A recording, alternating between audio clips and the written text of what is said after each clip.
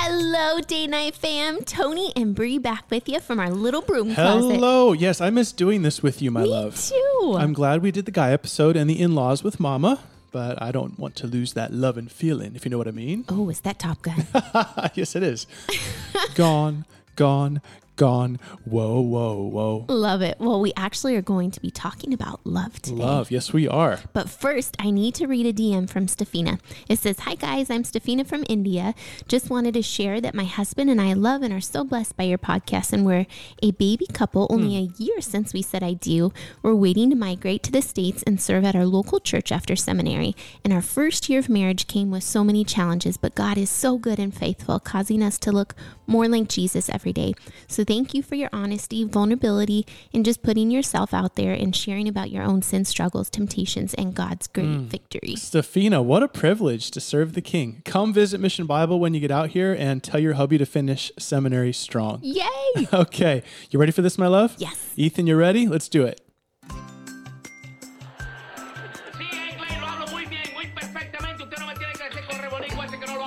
How dare you say that to me? What did I say? I don't know, but how dare you? All right. So big question for you. Are you ready for this? I'm ready. Can you guess what is only 2 weeks away? Super Bowl? What? You're actually almost right. I'm happy actually that was your answer. That's very cute. Oh, Anything else? A holiday, kisses, candy, other than the Super Bowl? Valentine's. Yes. Everyone needs to know that's what happens when you get old. You don't even remember Valentine's Day. So true. Yeah. Well, we never really celebrate on the actual day anyway, because we just have a date night. Now, whatever when it that comes. actually is another thing that I think the young men need to listen to. You know, there's a little secret for all the brothers. In fact, ladies, plug your ears just real quick, okay, for a minute. Don't listen to this. About 5 years into marriage, we had 2 little munchkins, and things weren't clicking for us. And I was reading, it was John Wooden's biography, as he talked about writing a love letter to his wife every month or so on their anniversary. So I actually thought, okay, our anniversary was on the 25th. So I started writing Bree a love letter on the 25th every month, and she felt so loved. And so here's the key. Okay, don't tell your wife. When I forgot Valentine's or anniversary, which of course rarely ever happened, I was off the hook and she didn't even blink. So it's kind of one of those beautiful things that worked out. I know you're half joking, but in all seriousness, I've kept every one of those notes. I was going to actually bring them today and I forgot, but it really does remind me. See, they really mean a lot to you. I've kept every one, but it does remind me every month that no matter how busy we get or what issues we're working through, your love is steadfast and provides such security. Aw, kisses. That's so weird. Sound.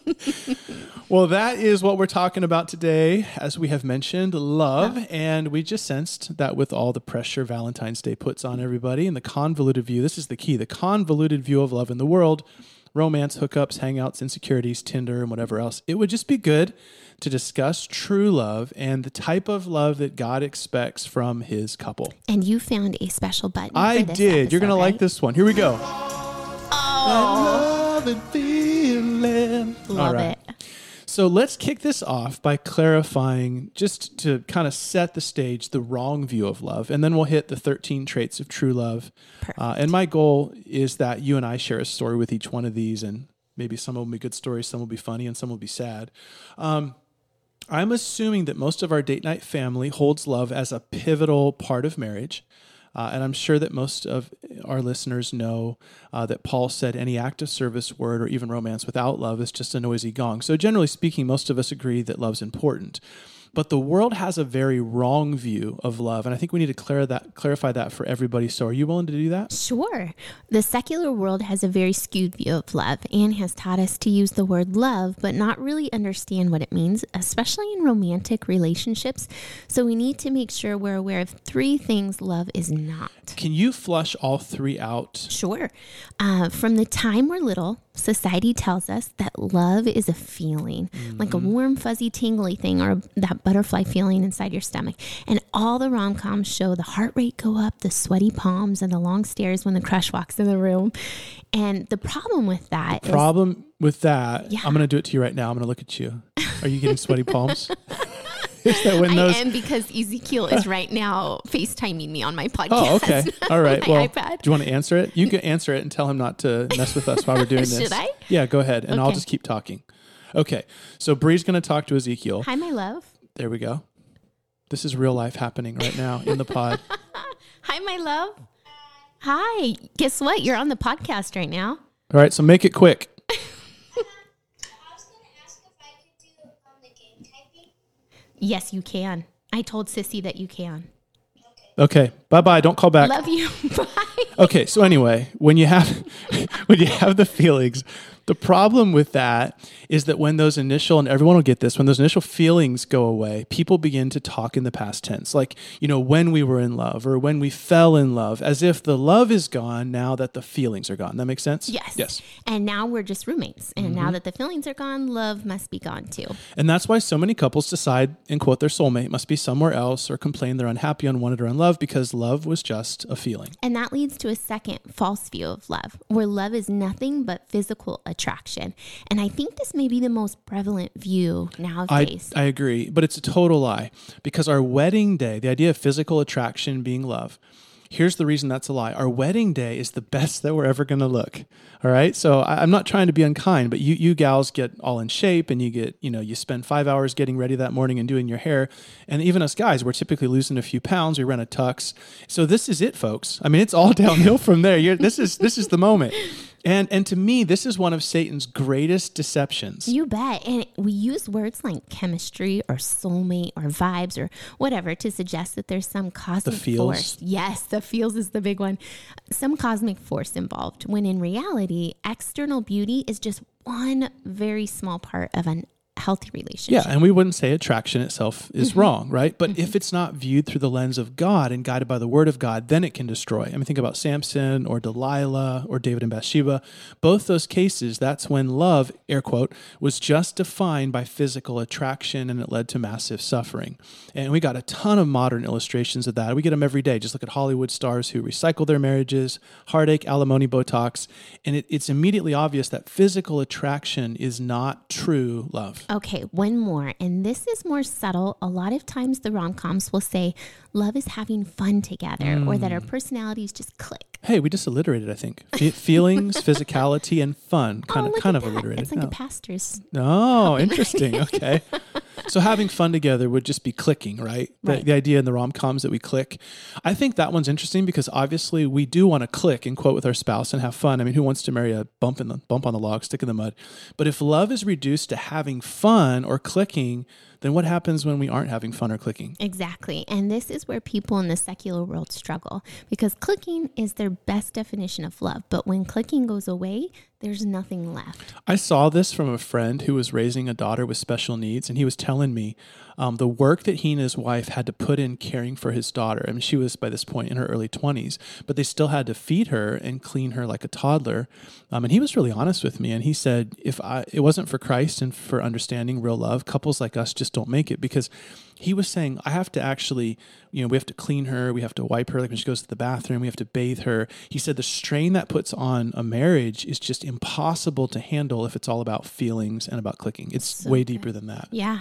And don't the modern divorce numbers prove that? They totally do. Mm-hmm. We have a society that for nearly 80 years has taught these things. Love is feelings, physicality, and fun. So when feelings, physicality, and fun are gone, so is the marriage. It just blows up. And we know that some of you listening may be in this boat where you've only known the world's view of love, and this may be new, but we're praying this pod will help change how you view your spouse. We really do. And here's why. If your definition of love is just the warm fuzzies or fun, your relationship really doesn't show how much you each love your spouse, but actually how much you each love yourself. Oh, so good. And it's true. If love is what makes me feel good, then at the end of the day, all I found is a person who helps me enjoy me better. Amen. And that's a pretty eye-opening reality. And that's why Paul, as we're going to see, calls true love the more excellent way in 1 Corinthians 12:31. And then in 1 Corinthians 13, he lists out, like we're going to, the 13 traits of true love. And so for all of us who've been blindsided by the rom-com view, let's just take a step back and kind of reframe around God's word, all 13 love traits, and we'll try to tell a story with each one of these. All right, here we go. The 13 traits of true love. Do I get to sing again? That love. Okay. Before you intro true love trait number 1, let me tell this story, and then people can try to guess what love trait we are going to mention first. Fine. And everyone's already heard this. I've told it a million times, but let me do the short version.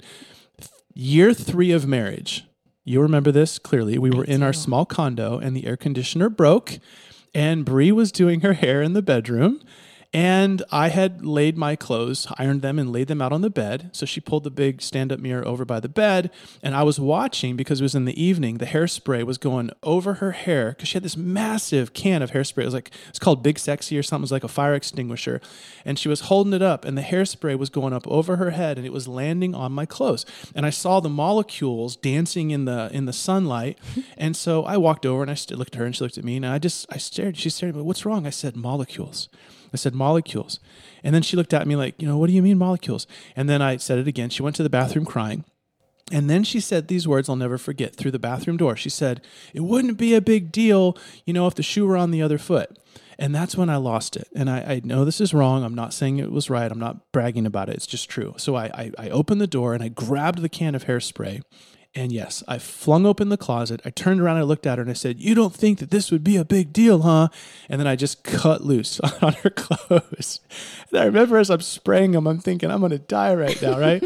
So she cried and anything, long story short, we worked it out, right? Yes. But let me just set the backdrop here. Obviously, even for those of us who are saved, we still wrestle with sin. And though we mortify it and we are more and more conformed to the image of Christ from one degree of glory to the next, until heaven, we're going to mess up. And that's what makes this first love trait so absolutely pivotal. Right. It is because we are two sinners that love is so vital. And true love trait number 1 speaks to this. Love is patient. In 1 Corinthians 13:4, Paul writes, love is patient. And correct me if I'm wrong, but I believe the Greek word for patient speaks of long suffering, especially amidst situations of anger. Yes, you're right. And here's the distinction between a worldly love and true love. Our flesh, we would call this the rom-com version, naturally fights back when we're hurt or treated unfairly. So I would imagine when I hairsprayed your clothes, you wanted to fight back. But true love, motivated by Jesus, responds with patience and is even willing to overlook offenses. Obviously not talking about abuse or illegality where we have to deal with things, but in the majority of day-to-day issues, and even in moral failures at times, true love doesn't seek vengeance. And it's impossible to overstate how important this is to a healthy relationship, because the fact is we're going to sin and hurt each other. And the only hope we have for lasting intimacy is a forgiving heart. Yep. The problem here is obvious. If one person messes up and the other fires back, the bullets just keep flying and rarely ends until somebody throws in the towel. If I'd hairsprayed your clothes and then you come out with another can spraying back, the things get out of control really quick. They never resolve. I've had my moments too. No, you're perfect. Oh, yeah. Right. Okay. True love trait number 2. But before we name it, let's go ahead and share a quick story. Sadly, this type of stuff happens way too often. But there was a couple on their honeymoon and the husband made a joke about how his wife looked in her nightgown. And that one comment clung to her for years. And as a woman, it's hard to imagine the hurt she felt and how long they dealt with that. Yep. This is a big one. Love trait number 2 is kindness. In 1 Corinthians 13, Paul moves from the passive response to the active. Whereas patience is the response when we're hurt, kindness is the ongoing affirmation of your spouse and his or her needs over your own. And this is the exact opposite of the world's kind of quid pro quo, we would call it, where I give so long as I get. Right. And biblical love is not based on what we get. It's not you do for me and I'll do for you. Kindness is looking for ways to encourage, to uplift, to compliment and show affection, even if the same kindness isn't reciprocated. And this is huge for young couples, right? Because you go back to when we began, the world's love, when we started in the podcast, the world's love is based on feelings and fun. So if you're getting the feels and it's really fun, then it's natural to reciprocate. But biblical love doesn't focus on the fun things we do together, but the kind things we do for each other. So, and that's even in the normal, mundane, and painful moments of life. And this requires a deep spiritual life. Speaking just as a wife, I know you've got battles to fight. I know you're with men a lot of the day, and I know you'll sometimes forget about me or use words too sharp. No, it doesn't matter where I am. You are always forefront of my mind. But the beauty of morning devotions and unceasing prayers that the Lord fills my love tank with kindness, even when it may not be reciprocated. Who, me, Mr. Sensitivity? Yes. All right. I'll start with the story this time because this was a major struggle in my BC days and you paid the price, didn't you? I know what this is going to be. Yes. So when we were dating and almost engaged, there were other girls at the church you knew that hadn't sealed the deal. They knew that you hadn't sealed Girls the at deal. church that I knew that, so when we were engaged, there's other girls at church who knew that we hadn't sealed the deal. We were not engaged yet. Yes. And let's just almost engaged. Yes. Let's just say they were a little aggressive. Can you blame them? Oh, gross. So I really struggled mentally. And even when you were an intern and you'd simply be greeting people or after a service, when someone would ask for prayer, I held resentment because of the sin of jealousy. And actually remember after we were engaged, sitting down with one of the college girls in the back of the sanctuary to apologize for how I had behaved towards her. Wow. I think we've all felt this one. And so you're really noble, and that's gracious for you to share the story, but we've all felt it. Love trait number 3 is we are not jealous. Rivalry, competition, and faction that comes with a relationship is the backdrop of most every fight, every war, every fable, legend, story in human history. That's why they call it archetypal. I mean, it literally is just the story of man. So how would you define a non-jealous love? I would just say it's a love that doesn't demand first place. It's a love that allows others to succeed without reprisal, a love that doesn't need the spotlight. And I would just say this is something both men and women are guilty of. The guys, because we will start off dating or courting our wife as if she's number one, and then within days after the wedding, we stop pursuing her, leading her, loving her, showering her, But that's true with the gals too, where they'll dress up and do their hair and smile and follow. And then within days after the wedding, it feels almost like a con job. The point being, it's easy for both men and women to put on a show of selfless love, kind of an attention-giving love, a non-demanding love, until the truth comes out. And then it's demanding. You didn't pay attention to me. And that can feel for many like a Jekyll and Hyde thing. That makes sense. But God wants the opposite for us. He wants us to celebrate our spouse, cheer their successes, applaud Christ working through them, and supporting their gifts and skills and abilities. Amen. And I would say, although you've shared that you were a little bit jealous in the early years, A lot. you are an incredibly sensitive and selfless wife today. Praise be to God. I've got an easy story for number 4. Okay, here we go. Let's make the turn. Just a minute ago, we were talking about how you struggle with jealousy, and I made it crack about what a stud that I was. Yes, you did. According to Paul, that's absolutely not biblical love. Okay? Now, obviously that was a joke. Are you sure? It was. The reality is this happens all the time, where one spouse may err on the side of jealousy because maybe they're more on the quiet side or passive. The other spouse may err on the boastful side, where they're more gregarious and outgoing, or they feel like they're too big for their britches, successful, whatever. And that's not right either. And that leads to true love trait number 4. Love does not brag. You don't know anyone like this, do you? You're just jealous. All right. Just like I'm not to be jealous, Tone isn't to be reminding me how lucky I am to have him, or what other prospects are out there, or how his salary is bigger than mine, or how other people view him as the best at work. All figuratively speaking, right, of course. Yes. And the same is true for the wife. She isn't to keep her husband insecure by bragging about Instagram followers or men who ogle at her at the store, or promotions at work. The list goes on. Exactly. The point Paul's making is that true love is humble. It's like Christ. Jesus was the Son of God. He not only owns the universe, he made it, yet he chose a path of silence when he was challenged by mere little earthlings. And that's the key. Christ, in ourselves, we can't do this. But in Christ, we can. He came, he conquered, he offers his help, his example, his power, his very righteousness. So true love always revolves around and flows from Christ. Amen. Okay. We're going to be out of time. I'm looking at the list here, and we've nailed 4, and we have another 9 more to go. So let's hit pause, and what we'll do is we'll hit the last 10 next week, or 9 next week, and try to answer a few of the Valentine's Day questions from Instagram as well, because I believe we're going to be leading right up to Valentine's Day. Yes, that's perfect. Yeah. So let's go ahead and let's plan to do that. We'll be back. We'll do 7 days from now with the next podcast, part 2 on this subject, and then we'll answer a few of your questions. In fact, keep sending them in if you want, and we'll keep answering them. Let's go ahead and let's pray. Let's pray for our homes, pray for our marriages, especially more than anything today, that we will love our spouse above ourselves. Lord, our world doesn't understand love because they don't know you.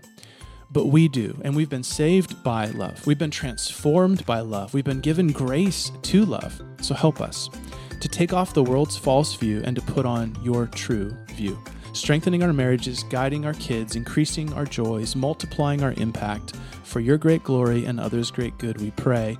In Jesus' name, amen. All right, Date Night fam, a heaping big thanks to the splendid members of Mission Bible, Ethan, our producer.